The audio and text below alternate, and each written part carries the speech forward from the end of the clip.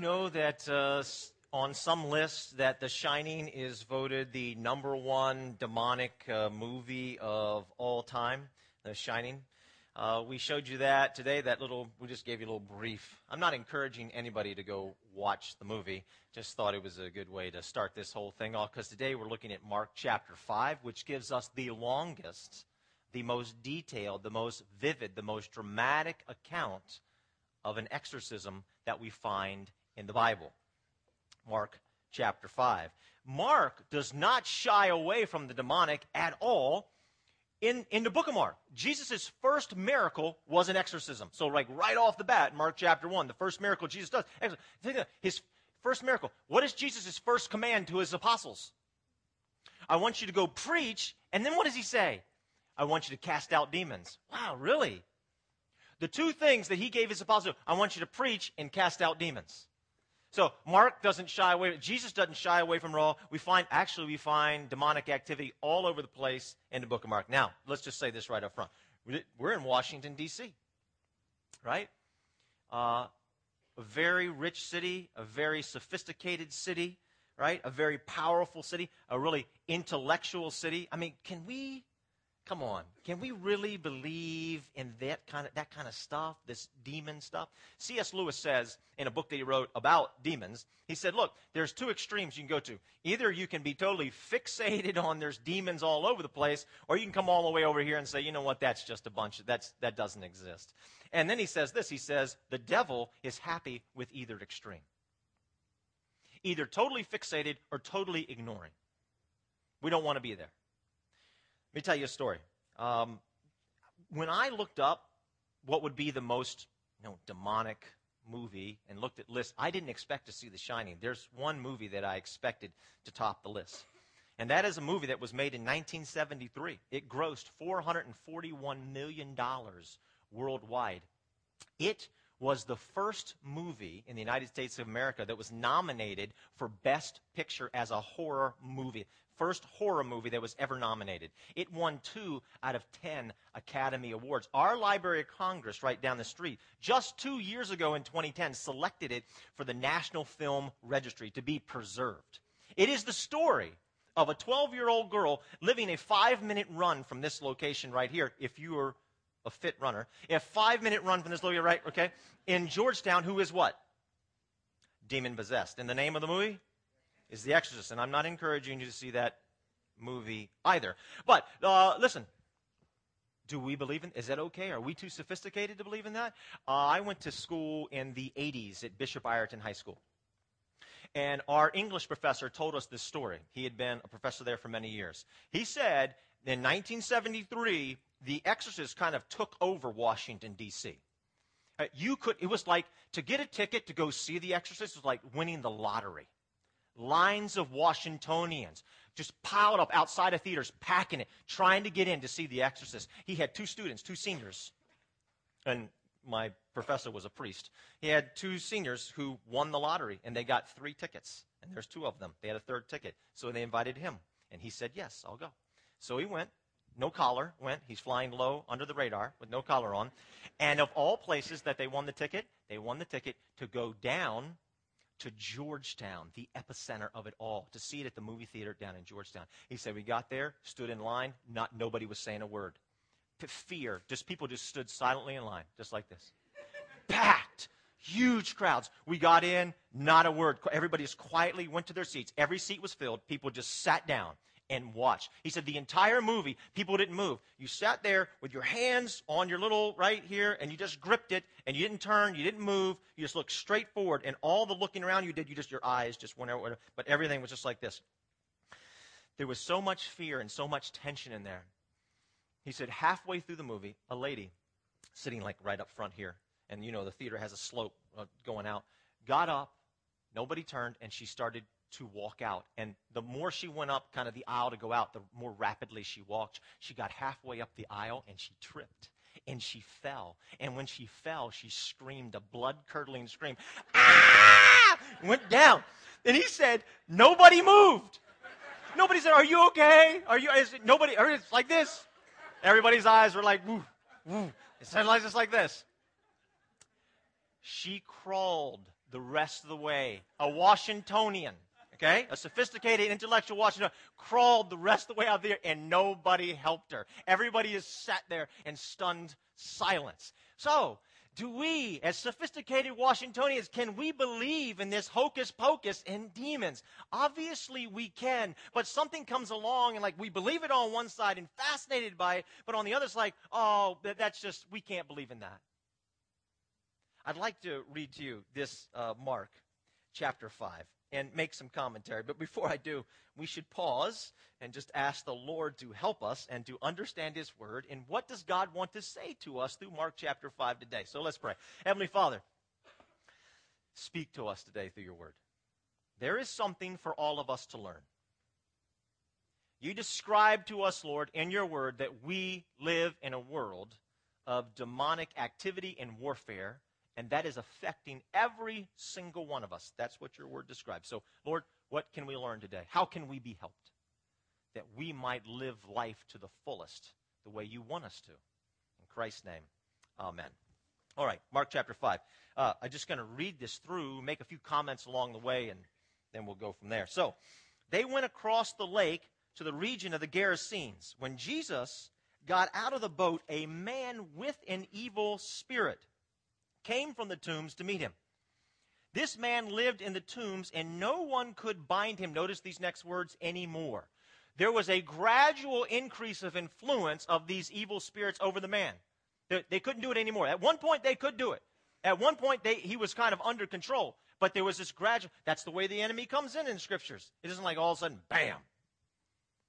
It's a gradual opening up. This is what we see with him. They couldn't bind him anymore, not even with a chain. For he'd often been chained hand and foot, but he tore the chains apart, broke the irons on his feet. No one was strong enough to subdue him. Night and day, look at this poor guy, night and day. He's among the tombs and in the hills, and he would cry out, and he would cut himself with stones. This guy is hurting desperately. Now, some of us, well, hopefully, none of us are this place where actually across the street at the cemetery screaming out in pain, but do we feel like that sometimes on the inside? We feel like this guy on the inside, what we see him doing on the outside. Verse number 6.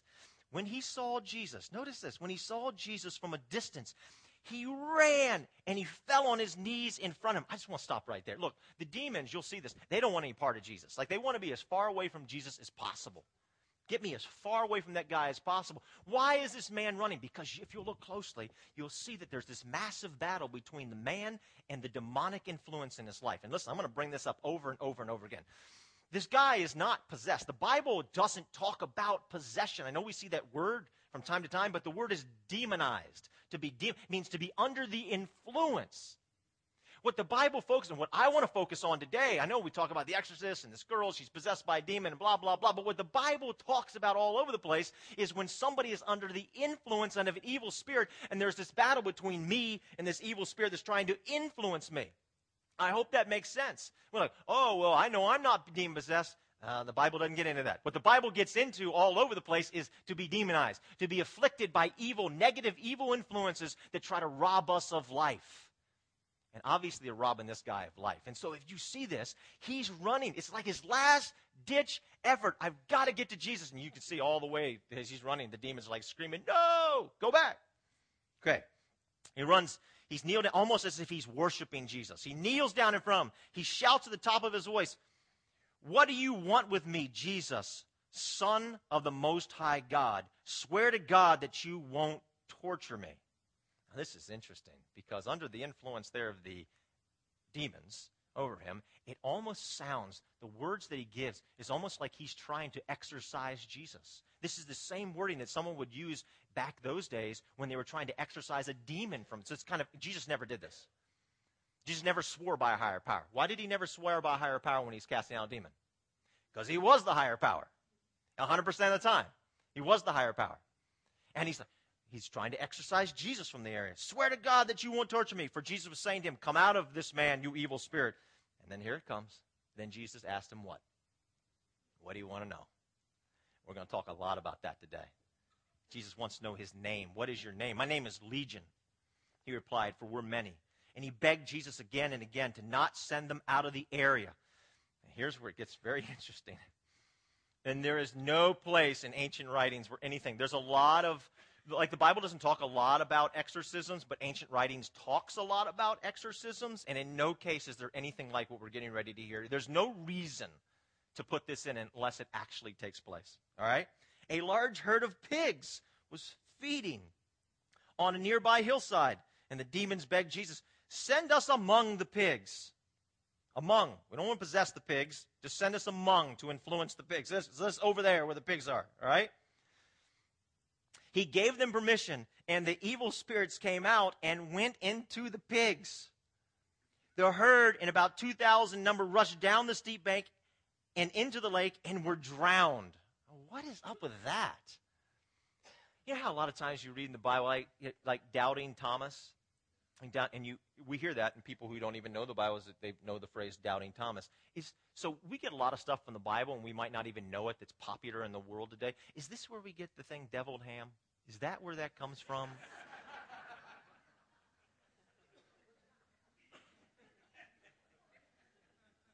Make you think twice when you eat deviled ham again.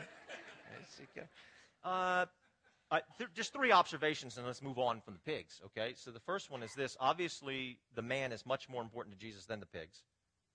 Second thing, it's clear those demons are gone, right? So if you're standing there and like, I wonder if this guy is no longer demonized anymore. It's like, yep, yeah, he's not, because there they go down the bank. And the final thing that, we see in all this amongst Jesus' power to do this and his importance is just how clear that demonstration is of what God wants to do in this man's life and what the demons want to do in his life. So when they're cast onto the pigs, what do? They immediately destroy. They were trying to destroy this man's life, trying to kill him, trying to devour him. That was the goal. That was the intent of the enemy. And that's what the Bible points to all over the place. The devil wants to rob us of life. So when people say, you know what, man, I just feel like I'm not really living. No, I don't know what job I should be in, or my marriage really, it's not where it should be, or I want to get married, I have no hopes in my life. It's just not, I'm not living the way I want to live. I feel like, you know what I'm saying? That is the role that the enemy fulfills. That's what he wants to do, to rob us and to destroy and devour us of our lives. Let's finish the whole thing out. Those tending the pigs ran off and reported this in the town and countryside, and the people went out to see what had happened. And when they came to Jesus, they saw the man who had been possessed by the legion of demons sitting there, dressed in his right mind, and they were afraid. Isn't that interesting? They're scared to death of this guy. They can't subdue him. He's out amongst the tombs. He's free. But now they're more afraid that he's free than he was before, just like the disciples were last week. When they had their prayers answered, they were terrified. They were more terrified that they had their prayers answered than when they were in the storm. Just fascinating. Those who had seen it told the people what had happened to the demon-possessed man and told them about the pigs as well. Then the people began to plead with Jesus. Look at this. Would you please get out of here? Would you please leave? As Jesus was getting into the boat, the man who had been demon-possessed begged to go with him. And Jesus did not let him. He said, go home to your family and tell them how much the Lord has done for you and how he has had mercy on you. Jesus grants everybody's request in this story. He's granting the request of the demons. I want to go to the pigs. Okay. The townies, would you please leave? Okay, I'm going to leave. The only person he doesn't grant a request to is who? The poor man. I want to go with you. Nope, you can't go with me. Go home to your family, tell them how much the Lord has done for you and how he has had mercy on you. So the man went away and began to tell in the Decapolis how much Jesus had done for him, and all the people were absolutely amazed. We look at passages like this, and we might say, everybody, and here's one of the big knocks sometimes that people have about the Bible, all right?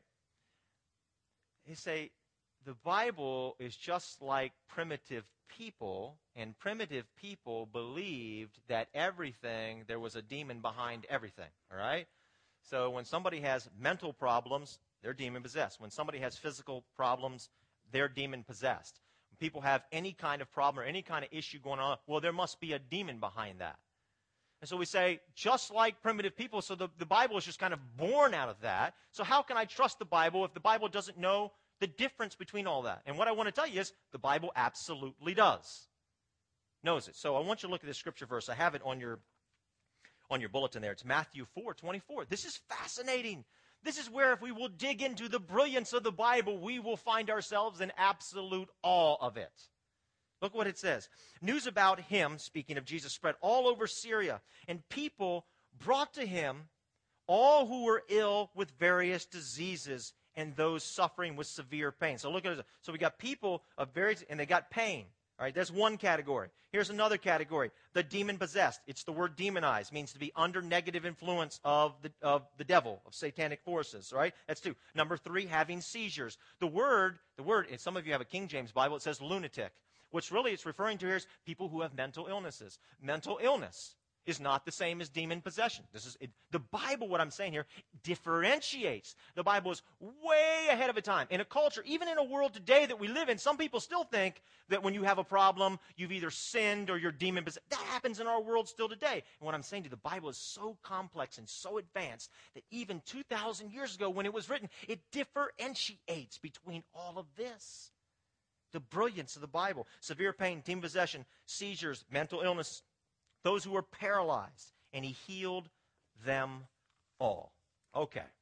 Again, I want to stress this, all right, before I talk about a few things here that are on your outline. We're not talking about demon possession today. We're talking about demonic influence. And what the Bible lets us know is that there are demonic influences, and we fight them every day. Ephesians chapter 6 says we daily battle against satanic forces, and we're all affected by that. And what they're trying to do is to rob us of life, trying to rob us of joy, trying to rob us of God's purpose and God's plan, and trying to bring confusion and all kinds of nasty, negative things into our lives. We're not talking about possession, and we're definitely not talking about somebody who is a follower of Jesus Christ and where the Spirit of God lives in us. Obviously, no other spirit can live in us. It just would not work. So I just want to put that right out there, okay, as a disclaimer. Now let's talk about this. Who is Satan? Who is Satan? Briefly, Jesus says in Luke 10, says, I saw Satan fall like lightning from heaven. Right? Satan was an angel. One of the big three. So you've heard of Gabriel, right? You've heard of Gabriel before. He's the one that makes the announcement to the Virgin Mary, you will be with child. And we've heard of Michael, who serves as the commander of the forces of God's army. Satan was number three.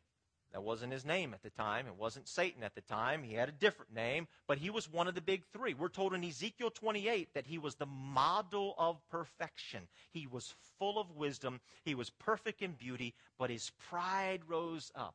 And he said, I will be like God. And what did he tempt Adam and Eve with? He said, you can be like God. His same fall. And so he was kicked out of heaven. God kicked him out of heaven, right?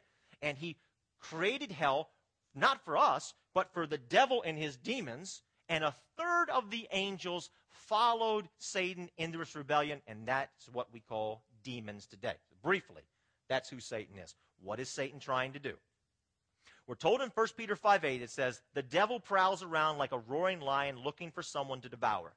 Wants to devour our lives, wants to mess with our lives, wants to mess up our lives, wants to bring confusion, wants to mess up our marriage, wants to mess up our hopes of ever getting married, wants to mess up our attitudes and our finances and our purpose and our careers, wants to humiliate us. The book of Revelation says that the devil is a destroyer. That's what the enemy is trying to do. Now, let's get to this next point so we got that out of the way. This is what I really want to focus on. How is the devil trying to do this? So how does he do this? This is what's fascinating, everybody. All right? So key in on this right here. 2 Corinthians 11:14 says this about Satan. Satan himself masquerades as an angel of light. He doesn't come at us, with like a tongue hanging out and eyes burning with fire and his head spinning around like a top. Right? You think about Adam and Eve. And they're in the garden. And here comes Satan. They weren't afraid of Satan, the serpent, coming in. It wasn't like scary. It was like this wicked, terrible looking. He comes as this angel of light, and he comes to deceive them. He doesn't walk up with them with a Ouija board, right? And his head is spinning around, and he's screaming. Ah! He's not doing any of that stuff. He doesn't have a record player that plays records backwards. Is anybody old enough to remember that? Remember the backward record player? I think the only people who have that were American evangelists back in the 70s and 80s. Scared me to death, right? These Beatles turned me on, dead man. I mean, I felt, maybe you've heard some of those things, but I would walk out of those meetings. I felt more demonized than before I walked in. But that's not how the devil comes. Here's where it gets extraordinarily interesting, everybody. The devil comes after us to influence our lives in a very negative way, not with seances and Ouija boards and Satanism, worshiping the devil. Look how he comes. Ephesians chapter 4. This is fascinating. Be sure to stop being angry before the end of the day. Verse 27. Do not give the devil a way to defeat you. Ooh. The devil chooses these opportunities that when my anger, if I have an anger problem, right, and then I go to bed angry, I'm opening myself up for negative influence from the devil. And that changes everything. Like, I haven't been to a Satanist meeting in a long time, okay? Ever. It's a joke. All right. I've gone to bed angry. It's so easy to say, oh, yeah, man, those wicked people, and they look like this and they do that. But, I'm not. Am I fighting the devil? Of course I'm not fighting the devil. Wait a minute. I've gone to bed angry. And the Bible says that I don't become demonized, influenced negatively with the devil because I'm hanging out with a Ouija board and going to say. It says that when I go to bed angry, I've opened myself up. But wait a minute, that's not all. Ephesians chapter 4, it lists a whole assortment of things both before these verses and after these verses, and you can make a really strong case for it. It's not just going to bed angry, but it's all the stuff that's listed. And you should read Ephesians chapter 4 sometime and think about this. I just want to give you a couple things that it says that opens us up to the negative influence of the devil in our lives. Look what is there. Lying, stealing, cheating, inappropriate conversations, gossip, bitterness, unforgiveness, lust, greed, being stingy. All of these things open me up for negative demonic influence in my life is what the Bible tells. How about this one? Pride. Look at it. 1 Timothy 3, 6, and 7. This changes the whole ball game for me. 1 Timothy 3, 6, and 7 talk about what kind of person should be chosen to be a leader in church. And he said, wait a minute, don't choose somebody who's like just totally brand new to the faith. Because, and then it goes, because they might become conceited and fall under the same judgment as the devil. He must also have a good reputation with outsiders. Guy can't be a jerk. Guy can't be a jerk. He has a good reputation with outsiders so that he will not fall into disgrace. And into what? The devil's trap. Pride. So when I'm unforgiving, or I'm bitter, or I'm angry, or I'm filled with lust, or I have some addictions, or what all those things, it's normal stuff that all of us go through, the normal junk that every single one of us go through. When I'm not dealing with that, I am opening myself up, not just going to the Satanist meeting down the street, right? When I have allowed myself, I have then opened myself up to negative demonic influence. This is what the Bible is talking about. So, think about this. One last thing before I want to get into 3 action points about this. Why is it that Matthew, everybody, why is it that Matthew, in the beginning of his gospel, gives us the genealogy of Jesus Christ? Now, I know what you Bible scholars are going to say, and I completely agree with you. It's to tell us it's the fulfillment of the prophecy, that Jesus Christ was prophesied he'd be through the bloodline of Abraham and David, and it makes it so clear in Matthew. But can I offer a secondary thought here for 1 second? Because that genealogy lists 4 women, and when it lists 4 women, it makes you sit up and say something else is going on, because you never listed women in a genealogy back at those. I'm not saying I'm for it, ladies. I'm just telling you history, right? Okay. I'm not saying I'm for it, just telling you what happened. Okay. So it lists 4 women. Why would it do that? And 4 women with incredible backgrounds. Tamar, who dressed up like a prostitute to fool her father-in-law to having sex with her so she could get pregnant. And Rahab, who ran a brothel. And Bathsheba, who was an adulterer, right? And then it makes you think about all the guys in there. David, who's a peeping Tom, who's filled with lust, who was a liar and a murderer, right? Solomon, who was a devil worshiper. Jacob, who had no character whatsoever. He was a deceiver. And then you understand when you read Hebrews 4 and it says Jesus Christ suffered and dealt with all the same temptations and all the battles, all the demons, all that negative influence that we do. Because what do we know about our family tree and our bloodline, right? All that junk, the Bible says, it just tries to flow down upon us. Isn't that so true? Don't we pick up those same habits? Krista was telling me in her Bible study of the women's group that she does that they'd studied this. There was a story this past week in their Bible study about a dog. It's a sad story about a dog. I know I tell a lot of mean, funny stories about dogs. It's a sad story about a dog, so we're clear. And this dog was pregnant and lost both of its back legs. And they took the dog to the vet. They were able to save the dog's life and to deliver these 6 puppies that were inside of this dog. And so for the rest of this dog's life, the dog had the 2, front legs, paws, and learned how to just flip its body over and to walk. Now, how did all those 6 puppies walk? They walked the exact same way, even though they were healthy puppies with 4 legs. They did the same thing. Think about it. Think about your families, and think about the stuff that your families are passing down, issues on character, issues on lust, issues on addictions, and think about how that is passed down to us. And Jesus is dealing with all that. If I was more bold like the Apostle Paul, I'd use a stronger S word here, but we'll just call it stuff. It comes down upon Jesus, and he's dealing with this. What has been passed down to you?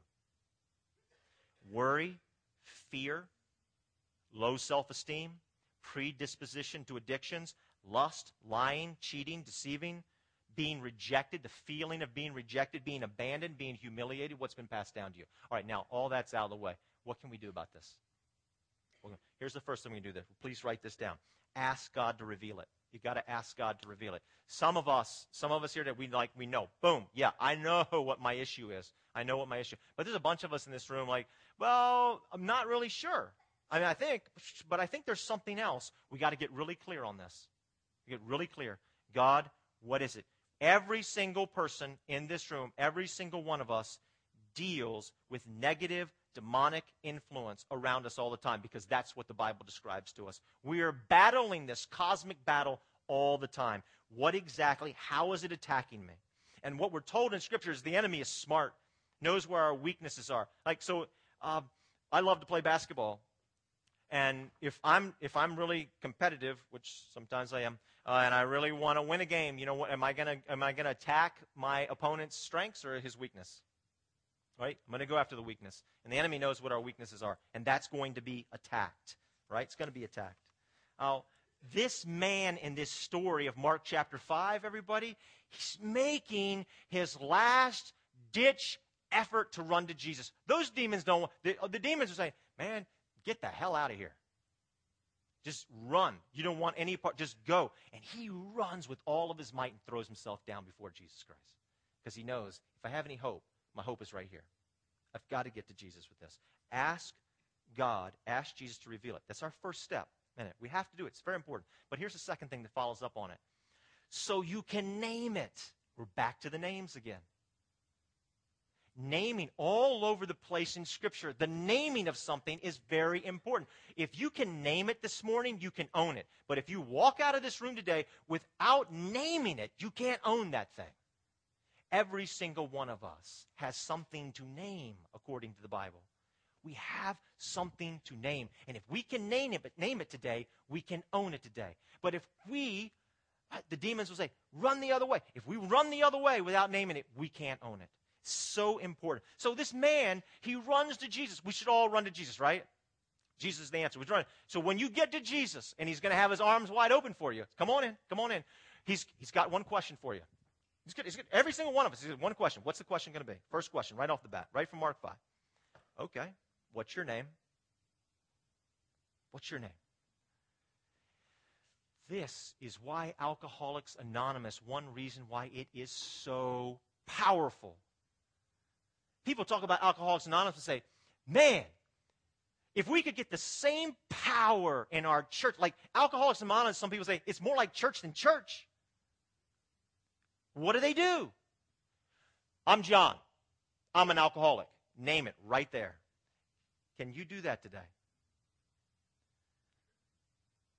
I know there's a strong pull inside of all of us to say, you know what, man, I got my act together. I mean, talk to the other people, but I got my act together. There's not a one of us in this room who aren't in this boat. We're all dealing with something. And until we name it, we cannot own it. But if God will reveal it and we'll name it, we can own it. We can own it. Last thing. Ask Jesus to reverse it. What a radical reversal in this guy's life. I mean, this guy, he was toast. How much longer could this guy have survived? Right? He's out there, naked, out in the tombs, cutting himself. I mean, he's going to bleed to death. Sooner or later, he's going to bleed to death. The guy's going to die, going to destroy him, just like the pigs, right? It's going to be the same thing. But Jesus comes along and creates a radical reversal. Once the name was revealed, once the guy names his, yep, this is what I struggle with. There's this awesome radical reversal in his life. I don't know about you, but I happen to know a number of people in my life, throughout the course of my life, who have tremendous potential, like tremendous potential. And they're not living up to it. And in every single one of those cases, they refuse to say, yep, this is what I deal with. I deal with bitterness. I deal with unforgiveness. I deal with lust. I deal with lying. In every single case, they're being robbed and devoured of all that God wants them to be, simply because they won't name it, and the radical reversal can happen in their lives. We have to name it. Don't let that be you. I want to conclude by telling you a story. So, I started school young. I was younger than other kids. I started school early, so I was smaller. I was younger, and I was smaller, and I grew late. Like when I was 15, I was 5 foot tall, something around there. So I was younger and smaller, and I'm very shy. Like, this is killing me to be up here, right?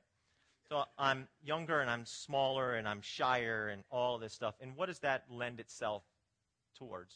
I mean, that can lend itself towards being, picked on, or feeling rejected, or feeling left out. I don't want you on our team. I mean, look at your size, right? I don't want you on our team. Don't want you to be our friend. All those things. It can lead to tremendous feelings of rejection. Some of you know this. This is where I went to school. I went here to TJ. Now, I can take you downstairs, actually, since we've come back here 2 years ago. I've walked into this classroom a couple times, and I remembered this story so vividly. So we had a class every afternoon in my 7th grade when I was here, and people just loved my last name, Sly. They loved to say Sly, and so they would make up whole songs about me. And I walk into class, and they'd have like a percussion section, and then others say, Sly, boom, boom, boom, boom, and they would do this whole thing. Now they were just having fun, but through my lens, how did I view that? I viewed it as rejection. And what happened is gradual by gradual, those kind of things, those dings we pick up from our family, our school, or whatever, those things stick with us. I was like demonized by rejection. Now, I have something very interesting that I've observed only in the past couple years. When we deal with something like that, everybody, when we deal with those things, those demons in a particular area of life, it's like there's an increase of opportunity for whatever that is. Let me give you an example. So I'm dealing with my demon of rejection that's been hanging on me forever, right? I'm dealing with that. It seems as if there are strange and weird and unusual circumstances that seem to arise all over the place for me to be even more rejected. Case in point. Throughout my years of being a pastor, I've had parishioners come to me, and they say, hey, Pastor John, I need your help. Okay, I'm here to help you. Can you help me find a really good church? Like, can you help me find a church that really believes in the Bible and, or hear the word preached? Now, look, that person could go on anywhere. They could go on to another parishioner. They could go on the internet. They could search for a church. They chose one place to come to. They chose me. This has not happened just once to me, everybody. This has happened many. I tell this to other pastors, like, What are you talking about? That's never happened to me. How does this happen to you? I'll tell you why it's happened to me. Because I deal with the demon of rejection. And until I deal with it, those situations are just going to keep coming up over and over and over again. Aren't you sick and tired of that? Aren't you sick and tired of that? Until you deal with it, it's just going to keep coming like a flood. More and more and more and more and more. I was talking to a guy, he's a pastor. He deals with a demon of lust. I mean, he big time on him. And he started telling me all these stories about how he was approached by women all over the place. I'm like, you're what? You're ugly. I'm serious. He's ugly. No attraction. And he looks at me and says, doesn't that happen to you all the time? And I said, never. It's never happened to me. And he looks at me and says, well, it's because you're ugly. Right? Do you get the pattern here? Everybody, you're dealing with something. Bitterness, unforgiveness, rejection, abandonment, lust, addictions, whatever it is, right? Anger. Whatever you deal with, until you name it and you let Jesus Christ reverse it, it's coming your way. It's like a big, huge snowball, and that snowball just keeps getting bigger and bigger. Aren't you tired of dealing with that? You have got to do something about it because God wants so much more for your life. He doesn't want you to live a life like that. Now look, the demons that are all over this guy are like screaming at him to run in the opposite direction. This guy makes one last-ditch effort. He says, I've got to get to Jesus. There are going to be demons all over this place today screaming at you, just get the hell out of this TJ auditorium as quick as you can. That's what they want. So that you can continue with this landslide of crap that comes down on us. I'm just saying, think about fighting against that with everything you've got this morning and say, you know what? I'm going to deal with it. If you know what it is, name it. If you don't know what it is, ask God to reveal it. Reveal it, name it, so God can reverse it in your life. Now, when Jesus casts out the demon, he does it with a word. He doesn't go through all these gymnastics and incantations, do all that. He just, bam, he hits it with a, who is the word? Jesus is the word. So I deal with the demon of rejection, right? What do I do about it? I name that to God. This is what I did. This is who I am, God. Give me victory over this. And then there's other things that I can do after I've done that. I hit it with the Word of God. I put Ephesians on your passage today. It's a great passage. If you deal with rejection, and I'm going to put me in this instead of us, all right? Praise be the God and Father of our Lord Jesus Christ, who has blessed me in the heavenly realms with every spiritual blessing in Christ. For he has chosen me to be on his team before the creation of the world, to be holy and blameless in his sight. In love, he predestined me to be adopted as his son through Jesus Christ in accordance with his pleasure and will. Man, if you deal with fear, you know what? There's a scripture verse that deals with fear. God did not give you a spirit of fear. He gave you a spirit of power. You deal with worry, which many of us do, and guilt. The Bible says that you don't have to be anxious about anything. You need to hit it with the word. Name it and hit it with the word. Now, we're going to do something a little different as we conclude, and we're done. The music team's going to come on up, and they're going to help with one last song. And here's how we're going to roll today. We're going to dismiss you as they sing. We're not going to hold you as they sing that. We're going to dismiss you to go.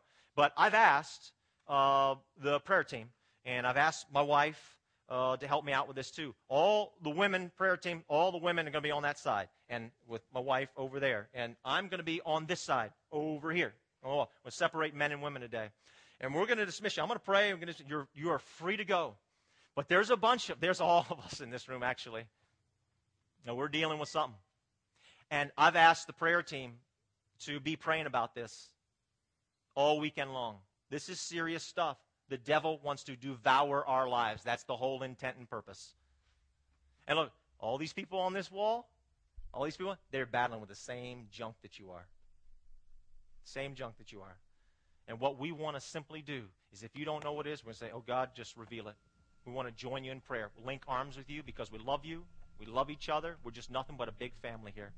God, reveal it. If you know what it is, we're going to say, okay, God, if it's worry, God, give victory over worry. If it's fear, give victory over fear. If it's rejection, give victory over rejection. We just want to join arms with you, and we want to pray with you. So I'm going to pray, and I'm going to dismiss you, and we're going to create our music team's going to create a wonderful atmosphere of worship and praise. And you're free to go, and you're also free to join us on the sides and come up, and let's just join hands together and pray. So let's all stand up. All right. Let's pray. Heavenly Father, God, I thank you for your word that gives us clarity about issues like this. And Father, even though we might say, man, we're sophisticated Washingtonians, can we believe in this? The reality is we are riddled with negative influences that are trapping us in our lives and keeping us from being all that we can be. But God, today is a day. Today is a day in which we can name things. We can name it so that we can own it, so that, Father, you can reverse it. Father, I just ask for people all over. God, you have great plans for every single person in this room. You have plans for every single person to live a life to the fullest. Because, Jesus, you tell us that in your word. Lord, let us start a journey down the path to fullness of life today. Set us free from all the junk that we deal with, Lord. Set us free from all the family history and all the past. Set us free from all the dents and dings that we picked up along the way. Set us free and help us, God. Give us the courage and the boldness to run to you and to name it so that we can be free of it. We ask this in your merciful name, Jesus Christ. Amen. Amen. God bless you. We're going to sing. Please stay and sing. Stay in your seats, or if you need to go, go, or please step over and be prayed for. God bless you. Thanks for being here.